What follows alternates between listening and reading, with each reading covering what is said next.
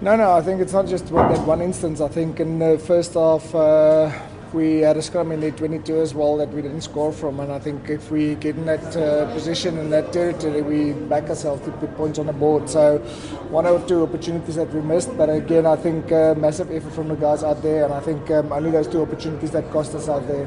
It's definitely a good momentum, and we won't say happy. We probably would have been happy if we could have two cups instead of a cup and a final. But again, it's about the processes. So definitely a good platform a good foundation to build on for the rest of the season. And I think if we really go have a hard look at ourselves, there's still quite a few things that we can improve on, attack and defensively. So I think go back. I have 2 weeks off over Christmas and New Year's, come back together, review this tournament and make sure that we're better when we come back. And I think it's good to see how the experienced guys link with the younger guys, a guy like Kurt Lee and JC that's very inexperienced, and how they connect and link with all those experienced players.